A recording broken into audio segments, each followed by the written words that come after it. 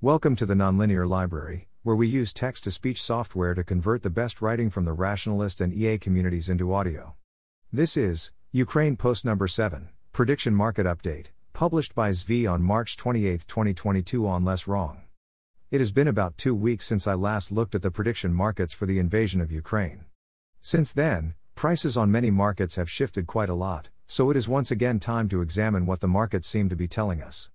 Due to time constraints of various sorts, I have needed to split off both the discussion of how we might improve Metaculus, Polymarket and other prediction markets, other than a few markets I suggest adding, and also discussion of big markets like grain, oil and currencies that can serve as noisy but very useful predictive proxies. I hope to get to all that soon. Kyiv. I still see some reports that Russia is attempting to encircle Kyiv, but I no longer take them seriously. They are setting up defensive positions in various places, and if anything, Ukraine is launching counteroffensives. Russia's own official line is that the attack's goal was to tie down Ukraine's forces. That doesn't mean they couldn't possibly ever do it, but it would presumably only happen after a complete Ukrainian collapse elsewhere. Will Kyiv fall by April 1st? 14% 0%. No. Can't happen at this point. This closed, so can't move any lower. Will Kyiv fall by June 1st? 39% 3%. Again, no, in theory could happen, but it won't. The circles are my predictions. You can see the problem with keeping pace with things as something falls over time. If I'd had better tools, I'd have been lower along the way. Will Kyiv fall by 2023? 45% 9%. I mean, possibly? But again, not really, no. If Kyiv falls in 2022, when will it happen? Notice the drop-off in participation. Here is what the distribution curve looks like. I set the input to flat to avoid distraction, ignore that. Note that the 6% chance of Kyiv falling after June 1st but during 2022 has remained unchanged. The market already understood that there was little chance of Kyiv falling slowly rather than there being a settlement or things becoming a stalemate. Given that a third of worlds where Kyiv falls earlier have now been ruled out, this could be viewed as being conditionally slightly more likely, which is a mistake. It seems clearly conditionally less likely given Russia's increasing focus elsewhere and willingness to settle for territorial gains. It also doesn't make sense in the same world as a collapse of the chances of it happening in April and May, to then have changes after May to have gone somewhat up, especially given the above graph. So there's a small contradiction here, likely due to inertia and lack of arbitrage. The key thing to know is that 2 weeks ago the market was saying Kyiv was 45% to fall this year, and if Kyiv falls, Russia probably wins a major victory. Now that is down to 9%. On a related note, will Medvedchuk become president of Ukraine before 2024? There is still a 9% chance Kyiv falls in 2022, and then there's all of 2023. But he's also one choice out of many possible choices even if Russia does fully win. Kharkiv. Will Russia get control of at least 3 of Kyiv, Lviv, Odesa, Mariupol, Kherson and Kharkiv by June 1st? 70% 7%. Will Kharkiv fall by June 1st? Even more than before, the overall market on the 6 cities is now mostly a market on Kharkiv. Kyiv, Lviv and Odesa are highly unlikely to fall without a general collapse.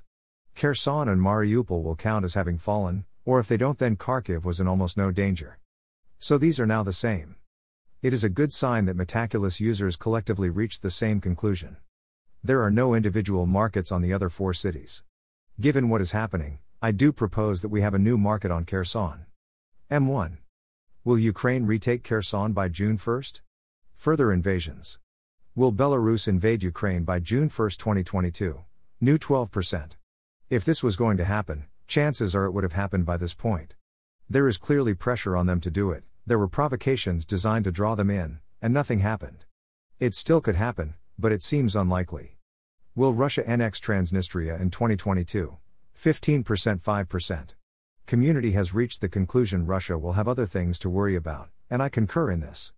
Will Russia recognize Transnistria in 2022? 35% 35%. It seems hard for this to still be at 35% with annexation at 5%, implying that most of the time that they recognize the territory they do so without any ability to annex. I don't want to go too far against consensus on something I know little about, but I'm lowering my prediction a bit here to 20%. Will Russia invade another country in 2022? 10% 4%. As written, this only requires 100 ground troops. Thus this could resolve positive if they do something like interfere in Armenia, Azerbaijan without permission, or otherwise be the result of a minor incursion. Also, all the 5% that they annex Transnistria seem like they would be invading it. So this needs to be higher even if you fully discount Poland or the Baltics or Kazakhstan. My 8% is a concession to the markets generally seeming sane overall. Will any NATO country invoke Article 5 by 2023? 4%, 5%. The version for June 30th is still 4%, so only 1% of the rest of the year, which seems low. Given Russia is only 4% to invade another country and a lot of that is other places, this not moving means a higher than before chance of a non-invasion triggering Article 5. Presumably that is something like Russia going after equipment being sent in from Poland, or launching a retaliatory strike of some kind from the air. That does seem like it has gone at least somewhat up. Here's the real money version. Note it ends earlier on June 30th yet is still at 7%. I'm splitting the difference, I'm at 5% for June 30th but 7% by end of year. Real money markets with long shots tend to be a little high. Civilians. Will Russia use chemical weapons in Ukraine in 2022? New 25%. Note, moving my prediction to 24% lowered the community to 25% from 29%. I can see Putin making either choice here, but I am leaning that it won't happen. First, if Russia was going to do this, it likely would have done it already. They already set it up in propaganda terms, so either it was a feint or they saw the likely reaction and pulled back. Second, the cost-benefit here does not look good. The counterargument is that this is what someone like Putin would do here, and what he has done in the past, so he will do it again. How many internally displaced Ukrainians in 2022? 4.4 mm, 9.2 mm. One of those weird distributional questions.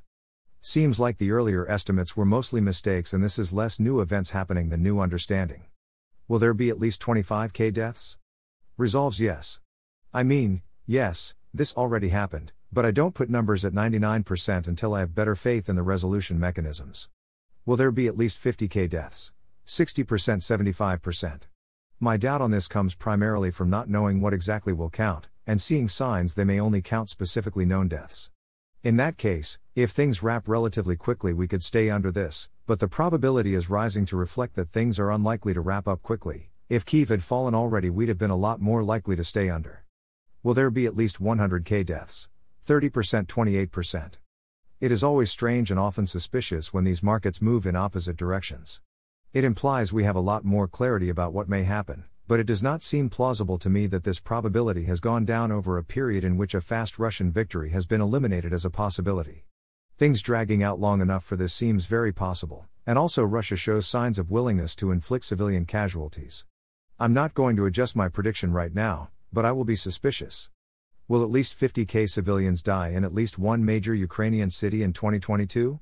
Mariupol's population was 450k, so this would require things to get very bad there, or alternatively they could do something to Kyiv perhaps. I don't have a good sense of situation in Mariupol but a 12% casualty rate does not seem at all impossible. Will there be 5 million refugees? 77%, 90%. Does seem like it, although I think it's not quite as done a deal as that yet. Would likely change my mind if I looked more but whether it's 4.8 or 5.5 does not seem worth the investigation. It does not much change what must be done at this stage. The end. Will there be a 30-day ceasefire or peace agreement in 2022? 70%, 75%. I guess this still seems probable, and negotiations are ongoing with possibility agreement could be reached at any time. But the possibility of either a frozen conflict or an ongoing war seems highly plausible as well, so the question is how things have changed.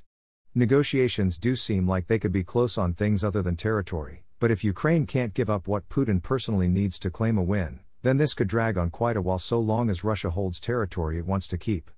I worry this is high. Will Putin be president of Russia on February 1, 2023? 81%, 81%.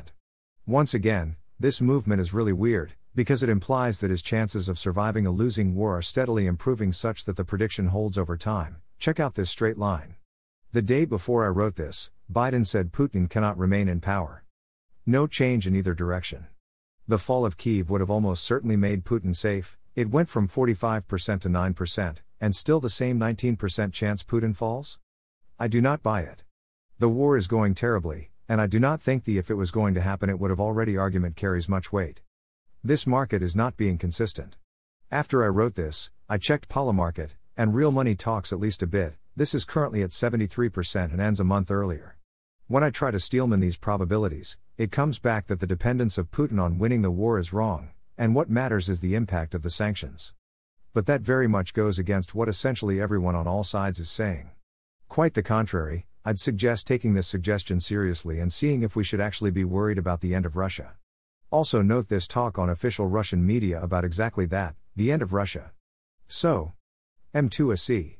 Will territories with a population of, January 10, 1950, million or more, that are recognized currently by the United States as being part of the Russian Federation, cease to be recognized by the United States as part of the Russian Federation by 2025?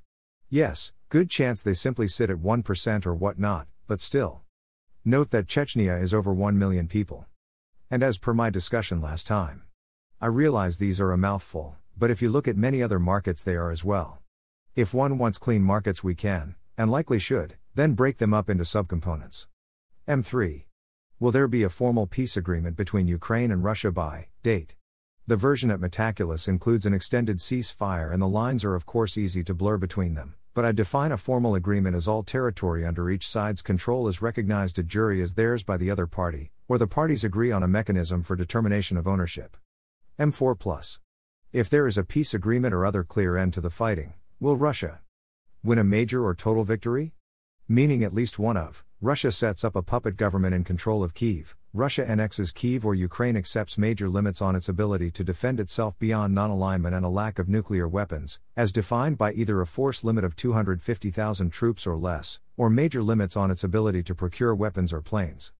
Win any victory at all?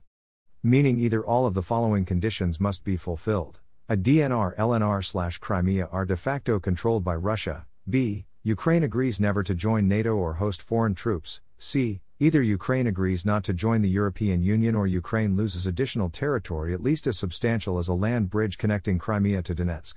Or if some of the above conditions are not met, other conditions are imposed that are clearly at least as important to Russia. Avoid a major defeat? Meaning, A. Ukraine agrees to not join NATO and, B. Crimea and the areas held pre-invasion by DNR/LNR are de facto controlled by Russia. Will Ukraine regain de facto control of 50% or more of the territories of the DNR/LNR that it failed to control on January 1, 2022, by January 1, 2023? Will Ukraine de facto control Sevastopol on January 1, 2023? Will Ukraine de facto control Mariupol on January 1, 2023? Will Ukraine, by date, make a promise to never join NATO EU/EU Economic Community? Will Ukraine by date agree not to host foreign weapons or troops? Will Ukraine by date get a security guarantee from the Russian Federation? Will Russia de facto control a land bridge between Crimea and Donetsk on date? Will Russia continue to recognize or claim to have annexed any additional new territories other than LNR/DNR within Ukraine's 2014 de facto territory on date? Will a Russian-aligned government control Kyiv on date? Exactly which of these are most valuable I am not sure, but we really should have prediction markets that reflect who is winning. I would also like to see questions about foreign assistance, and about further escalation of tensions between Russia and NATO, for example expelling of ambassadors and such, and other similar matters. Polymarket. What's the real money world up to?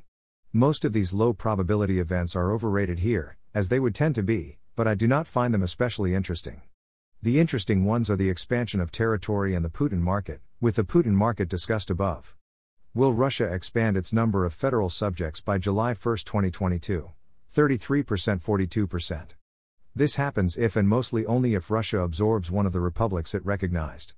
There is clear movement in that direction, regardless of who else recognizes it, and a lot of the question is about time frame. There is also the question of a peace agreement. A lot of the probability here comes down to timing and logistics, rather than the truly interesting questions, which is why I think a longer dated version would be more interesting, and also it would be better off specifying the expansion at this point. Will Ukraine formally cede Crimea, Luhansk or Donetsk by May 31, 2022? 24%, 23%. This is asking if there will be a completed peace agreement, and also might as well only list Crimea. No peace agreement done this quickly won't involve Ukraine giving up Crimea. A ceasefire or other wind down might not involve a formal concession, as Zelensky has indicated a willingness to allow Russia to retain control de facto. He has already said he won't be invading Crimea no matter what, but a reluctance to recognize de jure. I'm happy this is as high as it is, but if anything I'd be a seller. Insight Predictions also has some markets, but volume on all the unique ones are super low and the order books are tiny, so I don't take them very seriously. They do have a 2023 Zelensky market, which seems reasonable at 77%. Synthesis. As noted above, due to time constraints I'm going to wrap up here. The markets seem to be on two tracks here.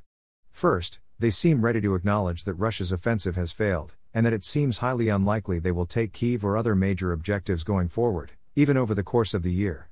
Second, this seemingly has not crossed over into likelihood Putin falls, or done much to the probability of a ceasefire or peace agreement. Together, these imply that either the two things were previously not very linked, which seems weird, or that the conditional probabilities have shifted quite a bit, or that the second set of markets should have shifted quite a bit more. Another issue is that the markets here are growing stale, in the sense that probabilities are shifting towards 0% and 100% as we learn more, and the questions that are most interesting going forward are not stepping up to be offered as replacements. When I talk about potential improvements, I'll also try to focus more on what would be most insightful now. I hope that was helpful, and I hope to round out such topics more as time permits. Thanks for listening. To help us out with the Nonlinear Library or to learn more, please visit nonlinear.org.